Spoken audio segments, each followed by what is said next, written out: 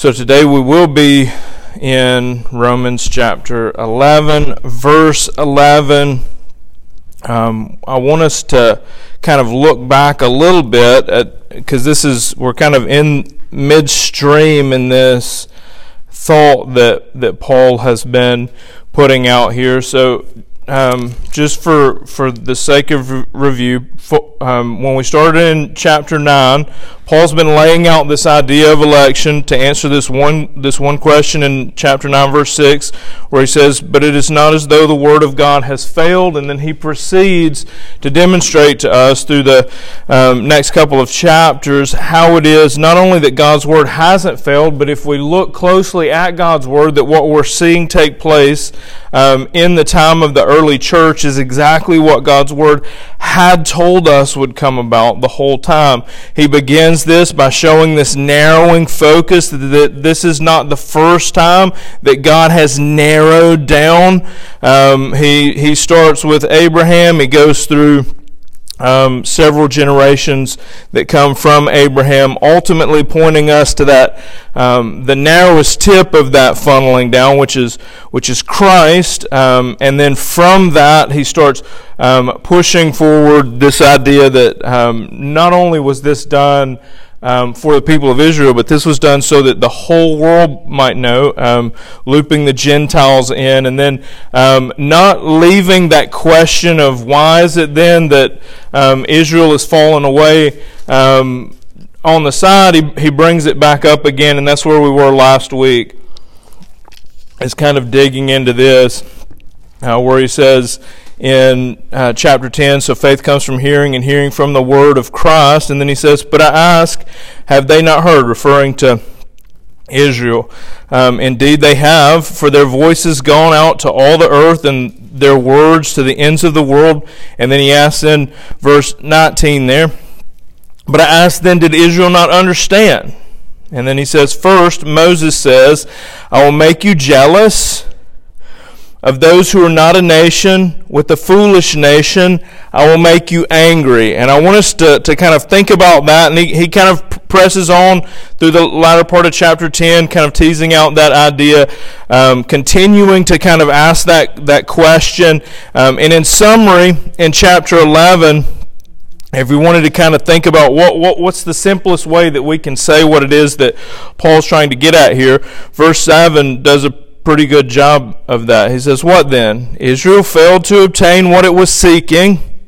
The elect obtained it, but the rest were hardened." And we get back here with this idea of this hardening of Israel. And it's clear throughout Scripture that Israel in the time of the early church, there was something going on. There was some type of rejection that seemed to be not universal, but about as close as you could get to universal, to where you would actually even have to ask the question, has God failed in His promises to the people of Israel? And that's why Paul is now digging into this.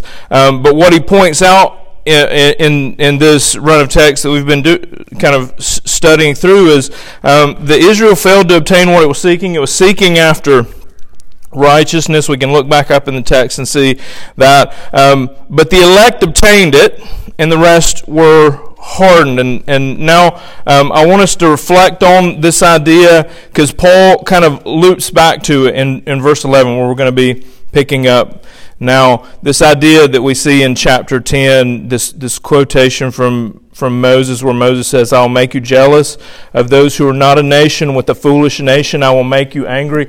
Paul sees this very text playing out in his time. And I want us to kind of glance down in chapter 11, down to the latter part of verse 25, where he says, "A partial hardening has come upon Israel until the fullness of the Gentiles has come in." So one thing to consider as we're thinking about this hardening of Israel here is that Paul in his own mind sees this as something that is a temporary event that's playing out into the fullness of God's work. God is wise in all that He has done and all the decisions that He has made. God knows the hearts of men. God knows the hearts of those who would share the gospel. And God knows that had all the promises to Israel been fully accepted by Israel, that the tendencies of our hearts is not to go. Even we find this today in the church, right? Like, it takes, I'm going to air quote, a calling for us to go and share the gospel, right? We oftentimes don't necessarily see it as what it is a calling for all of us. If you have been called to Christ, you've been called to share the gospel, but we see it as some type of secondary special calling, right? God knew that tendency, and in planning out all of human history, He knew that He would harden the people of Israel and their rejection of Christ, not completely, because again, Paul says, I'm an Israelite, right? And there are other Israelites who have come to Christ. But God, knowing the hearts of man, hardens Israel, and Israel hardens themselves. Right? Let's be real. This is like in the same way that we look at Pharaoh and we see God telling beforehand, I'm going to harden Pharaoh, and then as he goes in, Pharaoh's hardening himself. There's passages of text where Pharaoh's hardening, God's hardening. Pharaoh's right. Like there's this walking hand in hand in this idea that God need only draw back for our hearts to be hardened and fixed in a path of sinfulness. God drawing back in this regard for a temporary hardening, so that we see what's going on in chapter 11, verse 11 through the end. So there's going to be a lot that we're not going to have time to cover today. If you want to have that in detail, I would say go back to the Romans study specifically. I tried in going through it then to answer all the various questions that come up along the way, particularly for us as we get kind of down into the verse 20s and beyond. We're going to get into these places where like you would find yourself asking the question, how does this relate to the perseverance of the saints, right? Does this read as though you could be pulled and ungrafted from the tree? We're not going to have time to dig into that today. We're going to kind of try to keep ourselves focused on election here. Just to kind of answer that quickly, no, this is not pertaining to perseverance of the saints. If you believe, if the Holy Spirit is dwelling with you as a believer, this gift is not being drawn back. The one who began this work in you will complete this work in you. When we get into that, just know that like we just don't have time today to dig into it and finish up. But that's not the point again that Paul is trying to get into as he's digging through this text. So verse 11. So I asked, did they stumble in order that they might fall? Speaking to Israel here. By no means. So he answers that quickly. Rather, and then this is kind of reflecting back on that quote from Moses there. Rather, through their trespass, salvation has come to the Gentiles so as to make Israel jealous. And we're going to see as Paul is digging into this that he sees himself as part of that instrument that's going to make Israel jealous. Like he sees himself as having a particular role in this. And as he serves the Gentiles to bring the gospel to the Gentiles, there is for Paul always this, just you wait and see, my friends. Just you wait and see what God is doing. And I pray that you desire the same God that you see working in this nation that was not a nation. I pray that you would draw back close to Him, right? Like that, when we see Paul speaking in this, like, tone of jealousy. This is not jealousy in like a sinful sense, but a jealousy that would cause you to long, that would cause you to turn back to the God that you've turned your eyes away from for the sake of hand washing and ceremonies that make you feel clean in and of yourself, right? He wants them to see that there's a better hope than what they could have ever imagined here. So, verse 12. Now, if their trespass means riches for the world, and if their failure means riches for the Gentiles, how much more will their full inclusion mean? So glimpses here to what is, I believe, like a prophetic forward-looking hope that he has that they will be included in whole at some point in the future. Verse 13, now I am speaking to you Gentiles, inasmuch then as I am an apostle to the Gentiles, I magnify my ministry in order somehow to make my fellow Jews jealous and save some of them. So he's speaking to those who he's referring to as being hardened. And I want to make a particular note here that he's speaking towards this group that he's considering hardened, and he believes that his work in preaching the gospel can save some of them. Right? So I ask you, what hope does the hardened heart have for salvation? Hearing the Word of God. This is not new. As we were going through chapter 10, he's put this out there.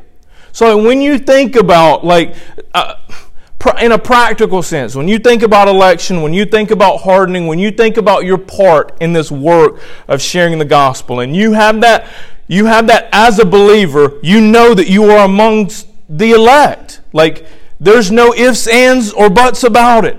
If you believe, you are among those elect. And then in that comes this fear for those that we love, that they might not find themselves amongst the elect, but that they might be hardened. You can share the gospel knowing that their hardened hearts' only hope for salvation is the hearing of the gospel, right? So you don't as someone who finds themselves among the people of God, you don't sit as you proclaim the gospel and say, I wonder if you are, or if you are, or if you are, or if you are. I wonder which of you are. That's not where your focus is.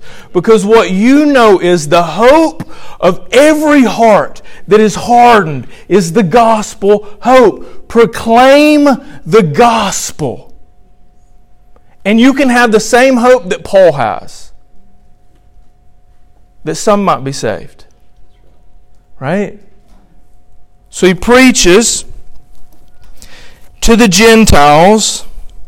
That is his ministry, and somehow he hopes to make the Jews jealous and thus save some of them, these whose hearts are hardened. All right? For if their rejection means the reconciliation of the world, what will their acceptance mean but life from the dead? Does he find them in a hopeless state? Hopeless without Christ, but not hopeless because of Christ, right?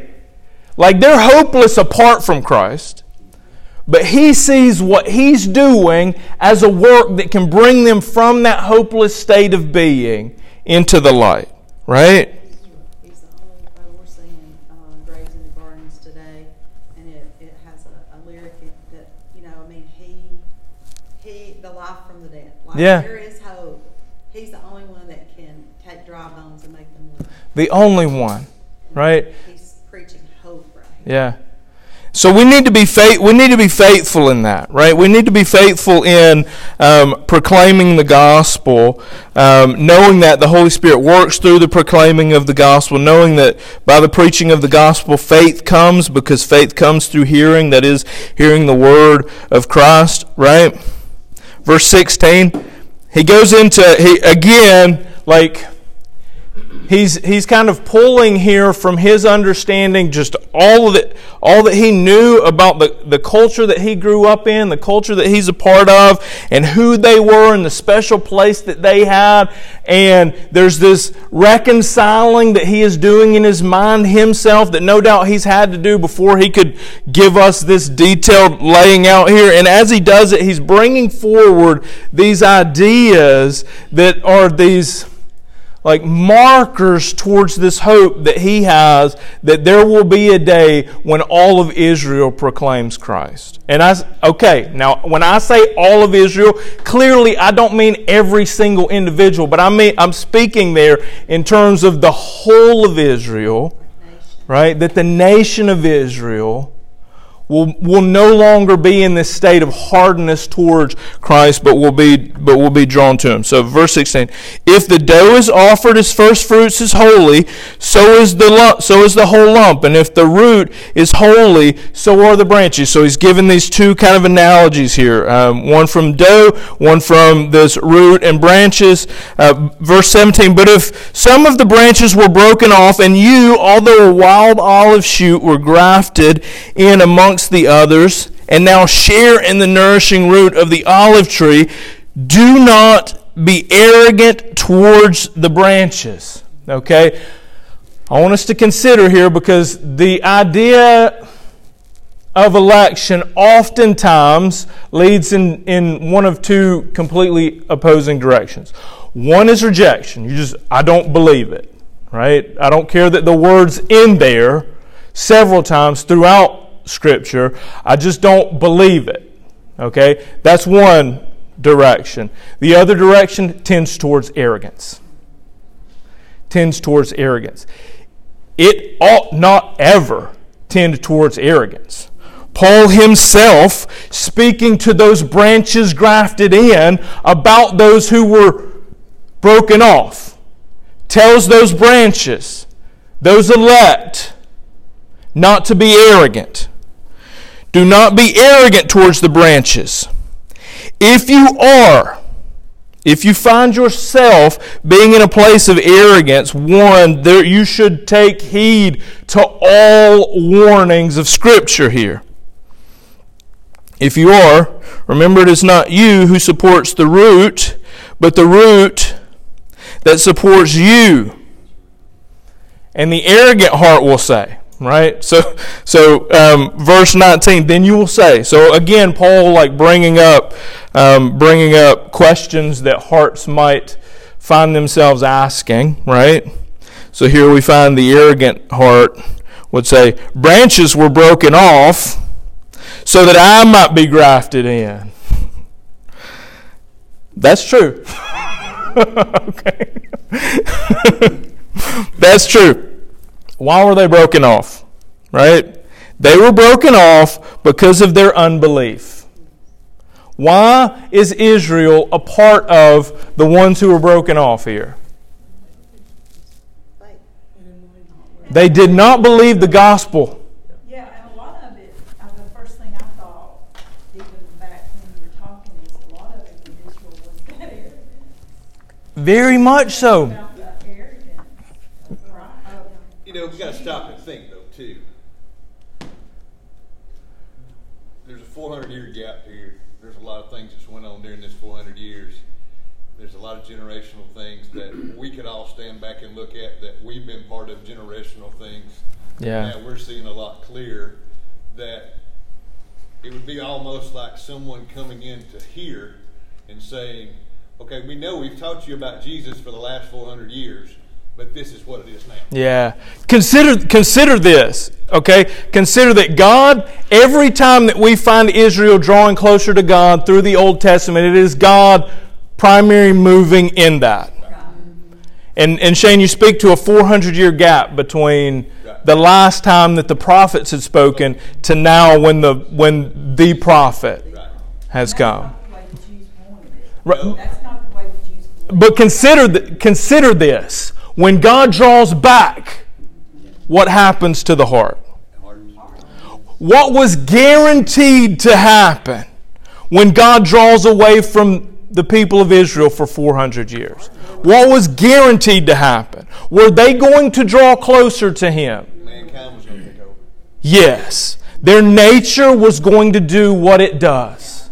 And a lot of the things that they did that were in the law were so like ritualistic and so repetitive that it just became, oh, we're just doing this because that's what we've always done. Yes. And it's not like they weren't seeing like the symbolism and the importance. Yes. Because we're just doing it because that's what you're supposed to do. They lost all of it. Like, the law never was to make them holy. But that's how they started thinking. They started thinking, and here's what, yes, and here's what happens is, they know that they can't keep the law. So they start making up their own that they can. Right? And then God Himself comes and walks amongst them, and they're going to point out things as though, oh, you are in sin. And He's like, I have no responsibility to follow your laws. Follow mine. But how many times do we do that too? We justify, like, it's just this, like, it's not that bad. Like, Yes. if I'm doing it this way, then it's okay. So we really are way more like Israelites. And this is why we must guard our hearts from arrogance. God has chosen you. If you love God, He's chosen you. You've placed your faith in His work. You are part of His people, His church, His bride, the elect. If you find yourself in a place where you are growing arrogant because of the knowledge of that, I ask you, how close are you to God right now? I think that's the essential nature of the hardening of the heart, right? You've got, Yes. We could just go ahead and sum up and say the hardened hearts is just the definition of humanity. Yeah. Apart from Christ. And we could say that us, when we step away from Christ, and we look at as you're talking about 400-year gap and all this, you look at the year gaps that you see in Israel's history, and you look at it after Christ, humanity is still in that recurring. Yes. Even the church itself is still in that recurring thing of we resist the Lord in our pride and our arrogance and our entitlement and our self-righteousness, and we end up being resisted by God and His blessing on the church and ourselves. And what happens is a continual cycle. In our own life we see it, in the original sin issue, like every single person, as a group of people, God resists a group of people. Yes. We need as an entity. Yeah. And he may still be even now. Like, we have to be reckoning as a whole people group, as individuals, and saying, are we being resisted by the Lord's Spirit? Think about that. The Spirit. Think about that. And that's why I think when we look at this text, specifically where we're running into now, where we get these warnings, beginning with arrogance, right? Beginning with this warning against arrogance. And then we see again, like when Paul's addressing in the earlier chapters of this study, where he's like, who are you, O man? Right? Who are you, O man? Right. Now here, we get the same addressing for those who find themselves among the elect. Right? Those branches grafted in. Right. Now as we get into this where he's talking about breaking away, okay? I in general tend to see this as speaking towards a group, right? Speaking towards a group. Like, you could speak towards the church in America in the same way, right? Where if you lose in your proclaiming of the gospel, then you run the same risk of the church collective losing ground in your generation. Right? Now, God is faithful to His people, And even in the midst of that type of occurring, there will be those, just like with Israel, who, though there might be a hardening of a sort, there will be those who are faithful. Why are they faithful? Because God chose them. And drawing near to us and bringing us revelation Yes. from His preached word. Yes. Not just preached, but like reading His word. Yes. His Holy Spirit is active and moving in the church. Go ahead, Elijah. Was it Elijah? You know that all of that situation with questioning whether or not, like, why am I the only one? Yeah. No. Yeah. I have. Yeah. I have. Yeah. These that are, and he numbers those that were his. And when he says this, the one who claims to be the only one finds themselves humbled there. What arrogance it is that you think that you are the only one. I've reserved for myself, right? From what Blake was preaching Wednesday, it's so supplemental. And like when you post these, I'm going to post yours and his together, I think, because he was talking about like the moving in, the softening of the heart. And like he went out of Zechariah, and like the only thing that softens that heart is Christ crucified and risen and melting that heart. Yeah. That's how he worded it. And like you see in history the times in church history where we've drifted from Christ alone and started putting other things, no different than Morgan was talking about, like Phariseeism just in like an epidemic at points in church history in certain places and times, and losing ground, losing witness to the world. Like we're still dealing with junk. Like, and you see Luther even. Yeah. Like specifically being arrogant toward the root. And I think we have the only thing, like it just speaks to pride. It's 100% arrogance, pride, and losing focus on the goal, specifically in the proclamation of the gospel. But what we can see when we look at the long view of history, right, is that we can see, though there's these ebbs and flows, and there may be entire like regions geographically that just fall away, that God remains faithful, pressing forward throughout time, right? Like God will complete this work. There will be reformations that take place because God is faithful, right? And He never, ever drifts from His purpose.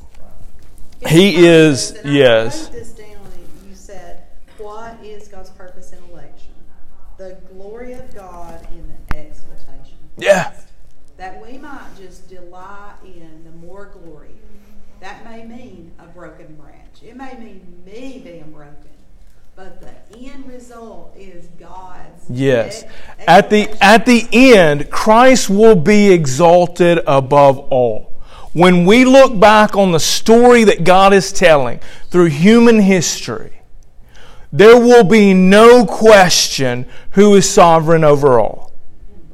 Right? We may find ourselves in times throughout history that we, with our narrow view, find ourselves questioning His sovereignty, His ability to overcome. Just like the children of Israel. Just like, yes. Like they still wondered, well, why did you bring us out? And here we wander. Yeah. We tend to, as humans, our lives are pretty much wilderness experiences. We spend much of our time, yes, wandering, lost in the woods. It's just our natural desire to follow the ways of the world. Yeah. Paul speaks of that a few chapters back. Oh, yeah. And he himself even said that he wants to do what's right, yet he's always doing what's wrong, regardless of what he tries. Yeah. So that's why you have to stay in the Word and read it, so that Christ can work through that into you.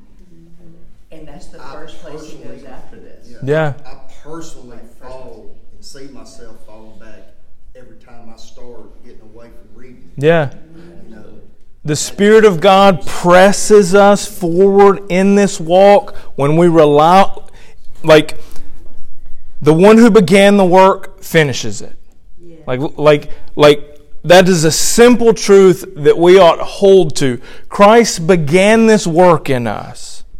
He is faithful and capable to bring it to its completion. We ought to lean into His work in us versus rely on our own work and our own efforts. When we find ourselves failing, we ought to find ourselves trusting ever more in Him. When you find yourself lacking, you ought to be finding Him lacking in nothing. The old preachers used to call them, these are to, I think, combat the arrogance, right? That the works that we would do, they would call them means of grace. They would say that we would rely upon the means of grace. Yeah. And they would use, what is Scripture but a means of grace? Yeah. He is found in the Scripture, the Spirit, and us being abiding yes. in Him. As we pray, it is a means of grace that we could receive that which He's abundantly able to give. Yes. And that He is going to give us through those things. Right? Yeah. Anyway. Yeah.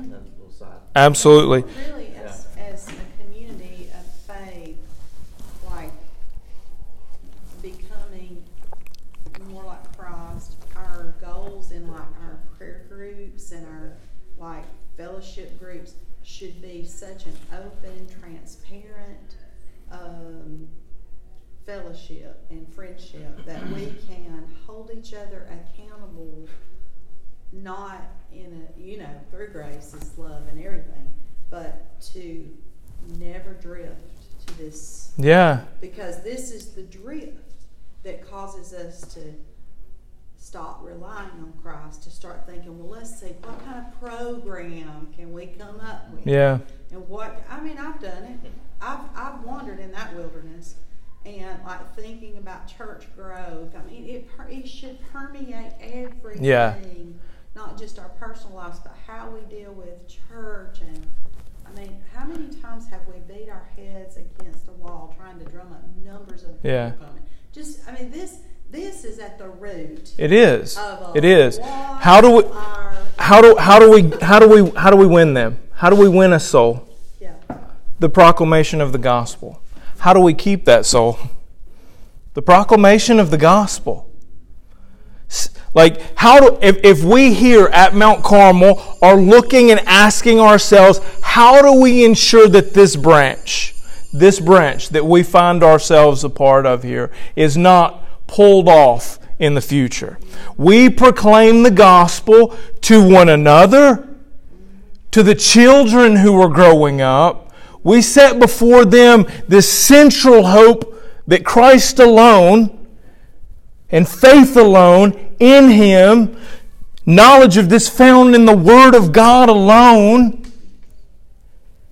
Proclaim this so that when we hear them preach one day, that they're proclaiming this gospel. And that they know that they had better give that to the next generation and the next, so that we know that we've done all that we can do in proclaiming this truth, that these branches are not removed in the future generations, right? So we see Him kind of pressing into this, like this warning here. So don't become proud, but fear.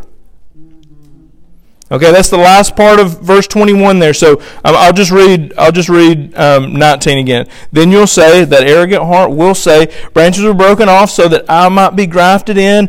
That is true. They were broken off because of their unbelief, but you stand fast through faith. So don't become proud, but fear, right? Don't become proud, be humble in this knowledge, right? For if God did not spare the natural branches, speaking of Israel, like look at them as a warning for us. If God did not spare the natural branches, neither will He spare you. Note then the kindness and the severity of God, severity towards those who have fallen, but God's kindness to you, provided you continue in His kindness, otherwise you too will be cut off. And even they, if they do not continue in their unbelief. So it's belief is this determining factor through this, right? If they don't continue in their unbelief, will be grafted in, for God has the power to graft them in again. Verse 24, for if you were cut from what by nature is a wild olive tree and grafted in contrary to nature into a cultivated olive tree, how much more will these, the natural branches, be grafted back into their own olive tree? And what he's putting forward here is if God can do the work that he's done in you, the Gentiles, do you think it would be more or less difficult for him to do this same work in the people of Israel, who have this groundwork, who have this history with God, right? Verse 25, lest you be wise in your own sight, I don't want you to be unaware of this mystery, brothers. A partial hardening has come upon Israel. That's what he sees having taken place in his time. A partial hardening has come upon Israel until the fullness of the Gentiles has come in, right? So this hardening that has taken place to Israel was for a purpose, right? The gospel hope is now being pushed out to the entire world, and in this way Israel will be saved, as it is written. So again, quoting Scripture, this is where we get this hope for them to be grafted back in. The deliverer will come from Zion. He will banish ungodliness from Jacob, and this will be my covenant with them when I take away their sins. Verse 28, as regarding the gospel, they are enemies for your sake. Speaking to the Gentiles now. But as regards election, that is God's work throughout history to bring this together, they are the beloved for the sake of their forefathers. Verse 29, for the gifts and the calling of God are irrevocable. For just as you were at one time disobedient to God and now have received mercy because of their disobedience, again he sees this hardening, pointing God's work towards the Gentiles now. So they too have now been disobedient in order that by the mercy shown to you, they may now receive mercy. How does he see that mercy coming back to the nation of Israel? How will that work out? Will it be in any other way than the proclamation of the gospel? Yeah. So Gentiles preaching too. Yes. The Gentiles will bring the gospel to the Jews. Right? For God has consigned all to disobedience, verse 32, that he may have mercy on all. And in considering this, in considering chapters 1 through 11 here, and reflecting on this gospel that he's put forward, reflecting on the hope that we have that God will complete this, and the unshaking knowledge that not only can God's word not fail, but we can look at the failings of men and see it in the word of God. That's what he's been pointing out to us here. How amazing that reality. Oh, the depths, he finishes with this, oh, the depths and riches and wisdom and knowledge of God. How unsearchable are his judgments and how inscrutable his ways. For who has known the mind of the Lord, or who has been his counselor, or who has given him a gift that he might be repaid? For from him and through him and to him are all things. To him be glory forever. Amen. We'll close there. Next week we will press on to the next section in the systematic theology study.